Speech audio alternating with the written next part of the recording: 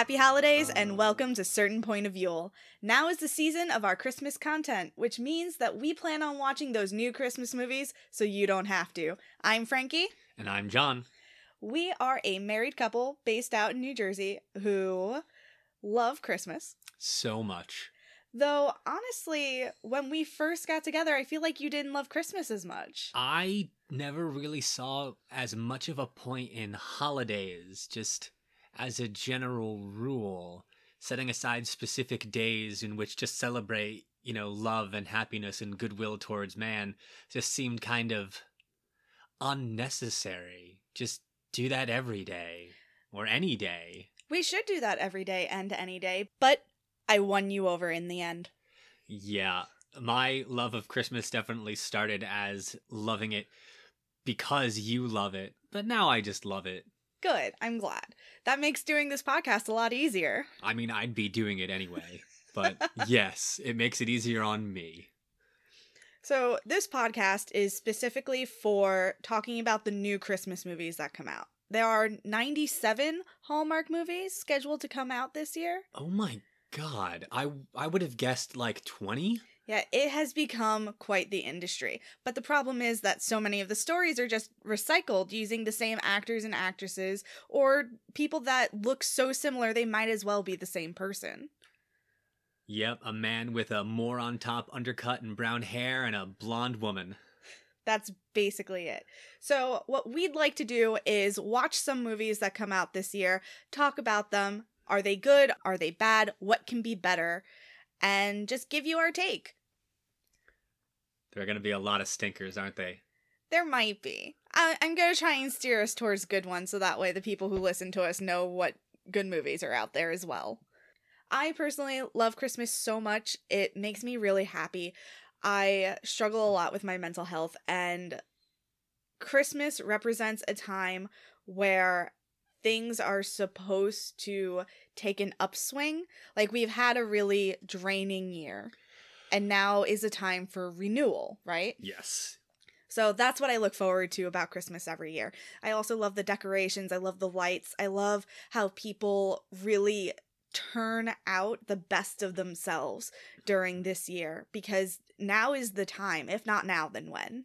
For example, one of my favorite things to do is visit a house on Staten Island that goes bigger and bigger each year with decorations, not to show off, but to make other people happy and to raise money for a children's hospital. Yeah, that's a great house. I love how it started to spill out into the neighbors' yards, and they're just fine with it, and how the entire backyard and even the front window of the house has all been converted into just Christmas stuff, and there's so much of it, and a lot of it has a very 1970s, the Albert Finney Christmas Carol movie.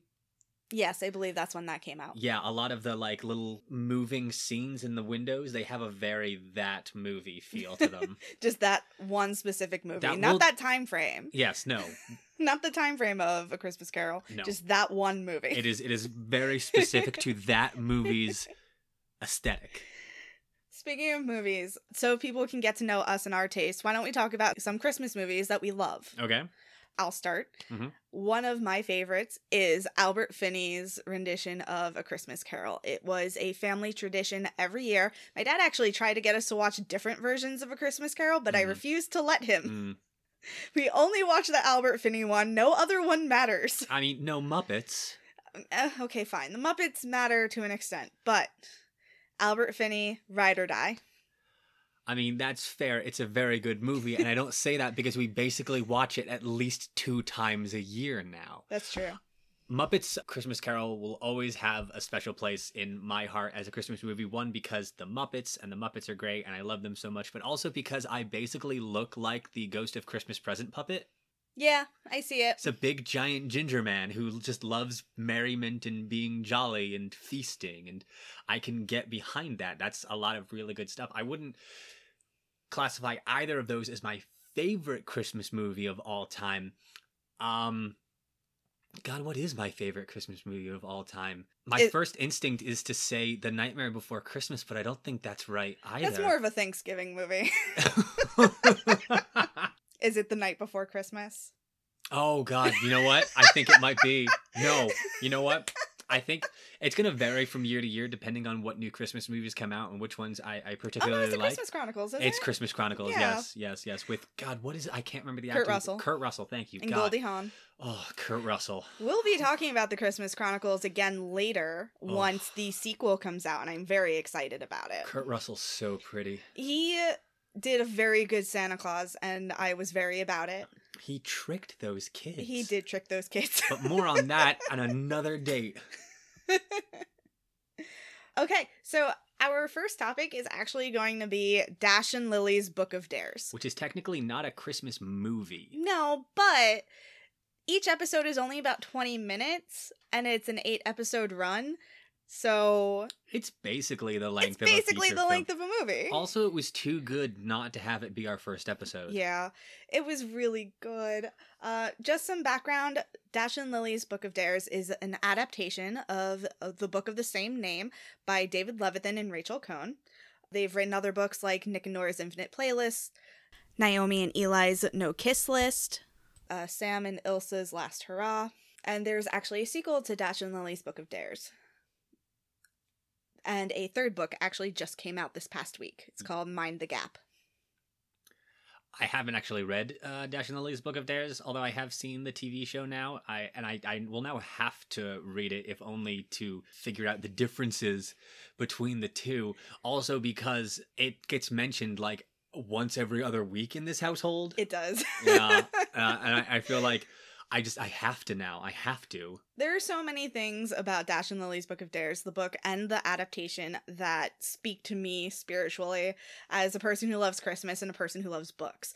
Just a couple of things. This adaptation is available to stream on Netflix. It dropped on November 10th. All 8 episodes are out right now, so you could just go and binge it to your heart's content. Dash and Lily's Book of Dares is about these 2 teenagers at Christmas time whose lives are completely separate from each other. But due to an interfering older brother and a red notebook, they find themselves interacting and getting to know each other and pushing their own boundaries in a healthy way, I think. Yeah. I think that if either of them had decided that they did not want to do the dares, or that they were outside of their comfort zone, they could have very easily said no, and it would have been entirely fine. And at the beginning of the movie, the 2 characters have phenomenally different takes on Christmas. They are the antithesis of each other. They're absolute polar opposites. Dash is that guy in your MFA when we first meet him. Oh, God.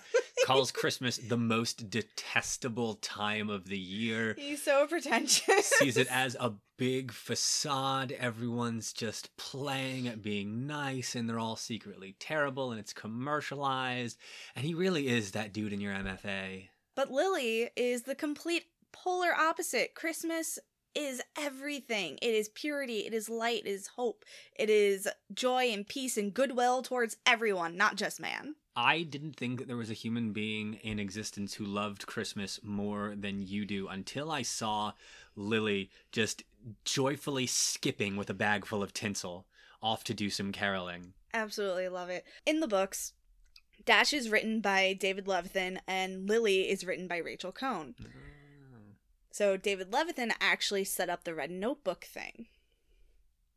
And then Rachel Cohn followed it up with a character completely different than David Levithan expected. It worked well, though. Their dynamic is great. It's so good. And I think that the adaptation itself was really good. As a person who read the books, yeah, things were different, things changed. Boomer was much smarter in the adaptation than he was in the books, but he was still kind of a himbo. Hey, listen, it's great that, like, basically our only big screen time black character wasn't just an idiot. Yeah. I mean, there were a lot of people of color in the adaptation. Yeah. Like, Lily was from a mixed race family, and her grandfather was Japanese. And pretty much everyone else, even in Dash's friend group, were people of color. There was Priya, who was Indian. There was Sophia, who was Colombian. And then there was Dav and Yanni, who were Jewish. Yeah. Like, hardcore Jewish, too. Were they brothers or were they gay? I don't know. don't 100% know. Or were they just friends? I don't know, because there's that one scene where they get completely hammered after their show and they wake up cuddling on the couch. I But think they were dating. Are they just comfortable with their masculinity, or are they dating? We never really... There's no PDA with them. I'm fairly certain in the book they were dating. Headcanon accepted. I love it. David Levithan, get at us. But yeah, it's not just Christmas. It covers the span of December, basically. It's Hanukkah, Christmas, and even New Year's. Yes. I thought that the casting was really good. Austin Abrams played Dash. Midori Francis played Lily. I thought they did such an amazing job. They were perfect. Yeah.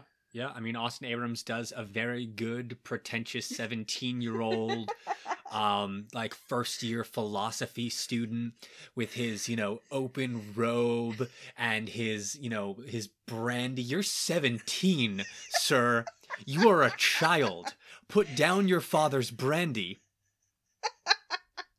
and pull your head out of your tuchus. I'm trying not to curse. It's a Christmas podcast. I appreciate it. We can cover any curses with Jingle Bells. What do you think of that? Don't give me that power. This will be half Jingle Bells. I really enjoyed it. Let's talk about the good things about it. We've talked some of the good things so far. The diversity, the humor was really good. It was so funny. It was hilarious. I thought the pacing was really good right up towards the end. Yeah, it definitely would have been way too fast as a movie. And I love that more and more streaming services like Netflix and Hulu and Disney Plus and whatever are taking, books, and instead of adapting them into movies, they're adapting them into short television series. Like, that was the beauty of A Series of Unfortunate Events when it came out. Not a Christmas thing, but the movies with Jim Carrey were funny, but they did 3 books in one movie as opposed to 2 episodes per book in the TV show, which was much better. And I think that same concept really shone through well here. 8 episodes for one book was great. Yeah. As I mentioned, Boomer was much smarter in the adaptation than he was in the books. I thought that was a really good choice. A lot of the changes that they made, I felt were really smart choices. Though there were some changes that I felt sad that I didn't see. Like, there were some elements. There was a dog in the book. There should always be a dog. They paid homage to the dog when Lily was in the dog park. Yes. But the dog itself was not there.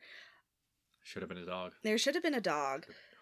Also, Lily, I feel like, had more agency this time around. And I really appreciated that, too. Were David Levithan and Rachel Cohn involved in the production process for this? I'm not 100% certain on that. I'd have to do some research and get back to you. I know that Nick Jonas was one of the executive producers. Hey, Nick Jonas, thank you for this, and thank you for giving yourself not only a concert appearance, but also a cameo, actually having lines appearance in this thing that you helped produce. He was the voice of reason. Yeah.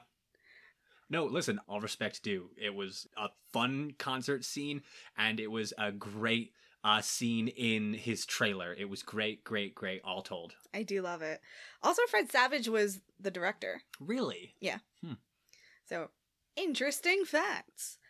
I really loved the take on Lily's family. I loved that everyone she knew was someone who, owed her grandfather respect. And there's definitely mob ties in there somewhere. Yeah. You don't give that much respect and deference to an old man unless you are absolutely certain that he could murder you or get someone to do it. And I think he could. Yeah. I think Lily's grandfather could. Yeah. I'm pretty sure that I've seen that same actor play, old samurais in things at one point or another. I'm not 100% certain, but I would not be surprised. Other good things. It made me very emotional. Yeah. One of the things I liked so much was it's the respect it paid to New York geography. Yes. And when Dash gave Home Alone guff about its abuse of New York geography. Yes. That was, now, as not a New Yorker myself, it did not have as much of an impact on me as it might have on you as a native, but I cackled a lot. It was Again, though, it was so pretentious. It Of all the critiques to have of this movie, its abuse of New York geography. Dash and Lily's Book of Dares is perfect if you are someone who loves Christmas, who loves romantic comedies, who loves New York. Who loves literature and puzzles. The story begins at the New York Strand. Yeah. Just seeing that shot coming down from Union Square Park, it made me really nostalgic and emotional because I haven't been there for like a year now. I used to spend so much time in their 50-cent bookshelves. Yeah. I mean, the carts outside, passing by Forbidden Planet. Like, Forbidden Planet and the Strand were my two go-to stops no matter what. I always made sure any date I went on was near Union Square Park so we could go there. Because if it was going to be a bad date, I was going to get something out of it. And then we got to see the Strand's Rare Book Room. Oh, I love the Rare Book Room. I haven't been to the Strand's Rare Book Room in 4 or 5 years. Oof. Yeah, I know. Been too long. I know, but it's and I'm sure they've gotten new stuff since then. It keeps weird hours. That's why it's so hard to like make it. And also because I just haven't been in New York in a while. Yeah. Not since you moved to New Jersey. I haven't really had any need to go into New York. Boo. You were my main reason for hopping on the train and going over into that great city that I love. And that doesn't have too many people. Whatever. Okay. Lived in the suburbs all my life. What do you want from me? More. All right. You know what else was really good? What? The soundtrack. Yeah. That soundtrack slapped. Oh my god. There was so much good music in there. It was so good. I have to see if there's an official playlist somewhere so I can add it to my Spotify because it was a good mix of Christmas and contemporary or like non-traditional tunes. It was just so good. I'm sure it'll come out on Spotify at some point, or someone will just create a Spotify playlist based on the songs that were in the thing. I really, really hope they do. Listen, if no one does it, we all know that at some point or another, you are going to do it. I will rewatch it and write down the songs because closed captioning tells me what song is playing. Yes. I love closed captioning so much. It's so useful. Put subtitles on everything. But yeah, I mean, something that was from the brains of David Levin and Rachel Cohn was going to have amazing music no matter what. I believe you. Yeah. I never read anything by either of them. I will fix that someday. I will fix that someday. It's my choice. Thank you. No, but I'm very excited to read Dash and Lily's Book of Dares and Nick and Nora's Infinite Playlist and the other ones. Naomi and Eli's No Kiss List. Sam and Ilsa's Last Hurrah. Those ones. Okay. Do you want to talk about some things that maybe weren't so great? I'm sure you have some thoughts on this, so please, after you. So I mentioned that I thought the pacing was pretty good up until the end. The last episode actually gave me so much anxiety. Right, because we thought that it was going to end with them, with like her going off to Fiji, right? Yes, and like it seemed like it was going to end there. It just felt like the resolution happened very, very quickly, and I don't know. There was something about that just drove up my anxiety because I was like, we're in the last episode. What else could happen? It has to be resolved. Please don't let it not be resolved. Which I know that's what you want, I guess, from media like this, but I don't know. It hurt my anxiety a lot. No, like, listen, certain things do well with cliffhanger endings, but that's mostly if you like are expecting multiple seasons out of this. But the book is done, and like, sure, they can do, season 2 for book 2 and season 3 for book 3 eventually, but you have to end this season with the book resolved, and it did feel very much like it had a very YA ending to it, where it just felt like we did stuff, last minute scramble to the end. I mean, it is a YA book. Yeah.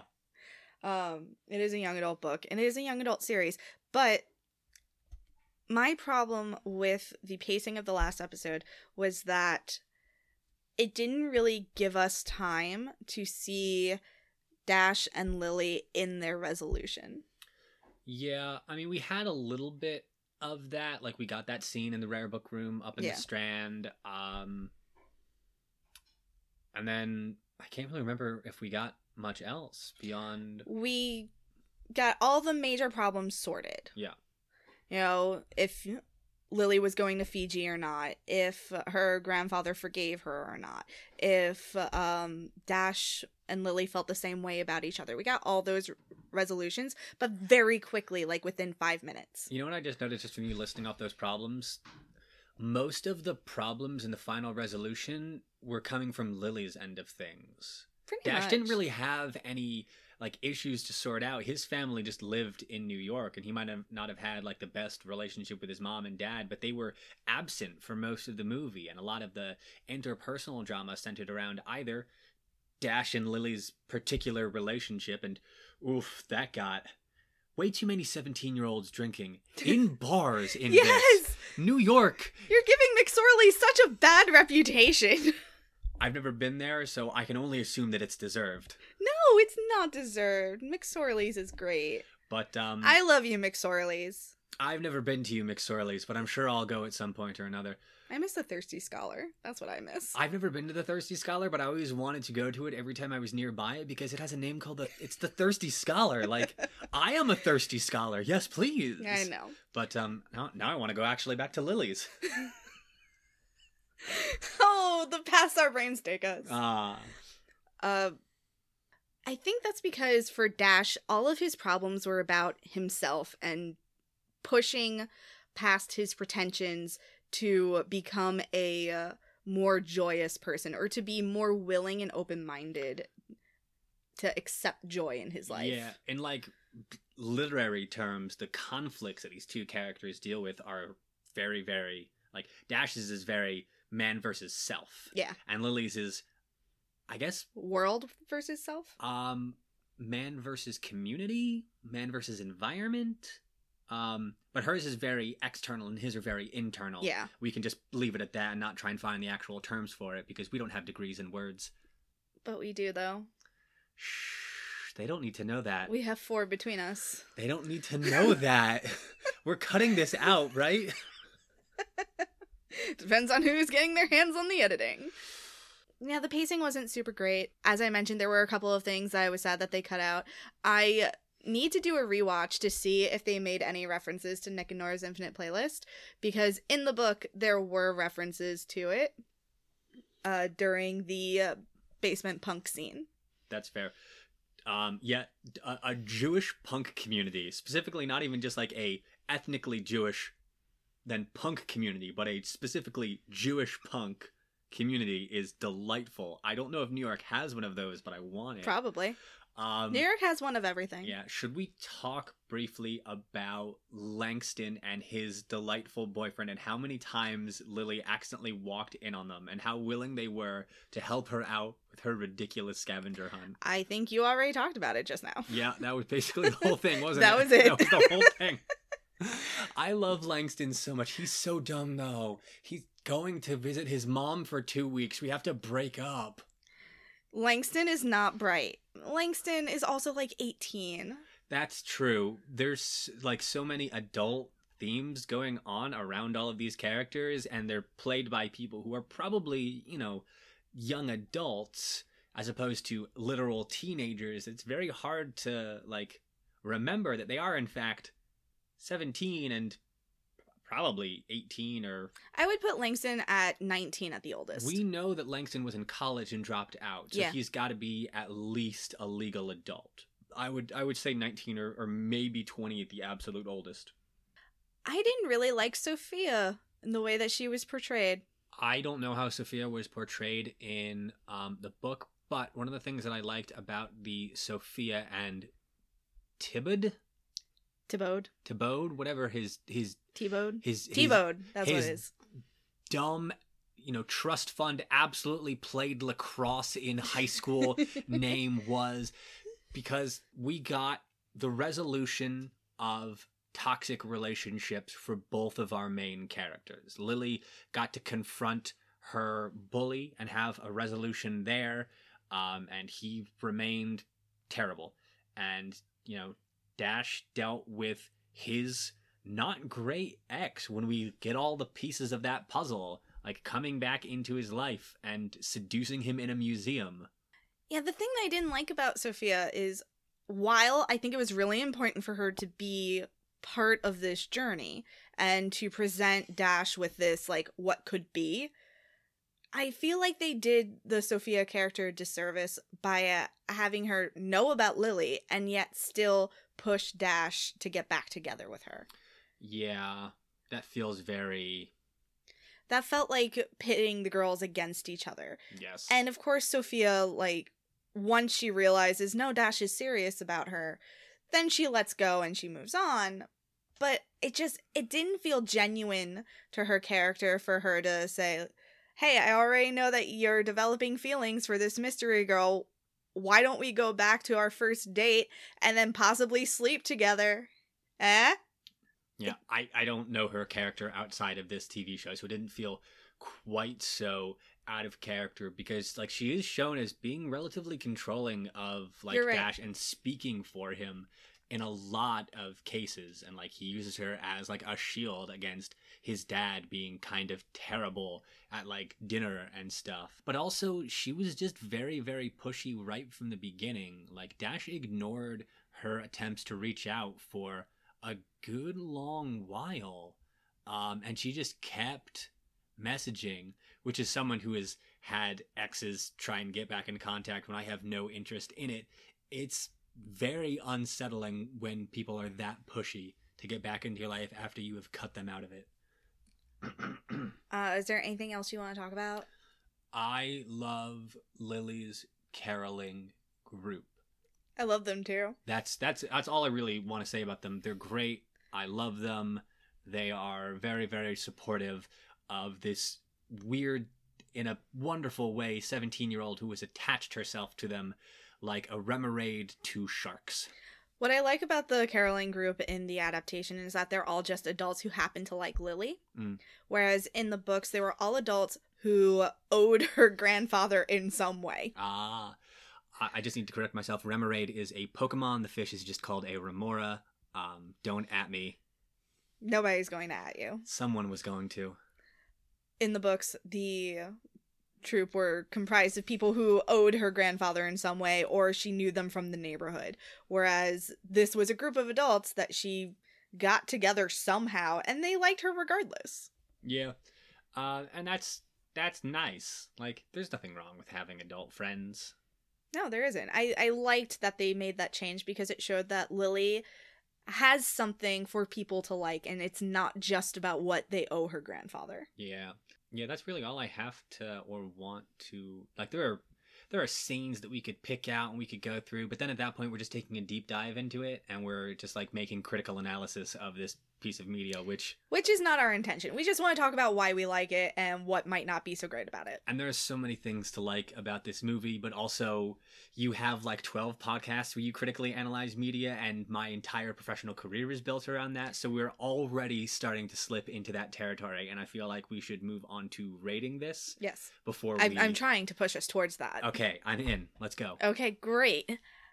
For the overall rating based on completely arbitrary things, how many tree toppers do you give Dash and Lily's Book of Dares? I give it 6 out of 5. Great start to the season. Excellent first Christmas thing to watch. All right. That's very generous. I'm going to say just 5 out of 5 tree toppers. I was very satisfied.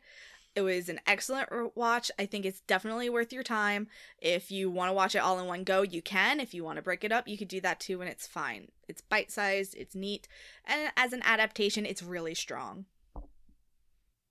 I agree. All right. Thank you so much for joining us for this limited run podcast. Certain Point of View is a Certain Point of View production. Head over to certainpov.com to find a link to our Discord and join in the conversation. I'm Frankie. And I'm John. And we're wishing you a happy holiday. Bye, we love you.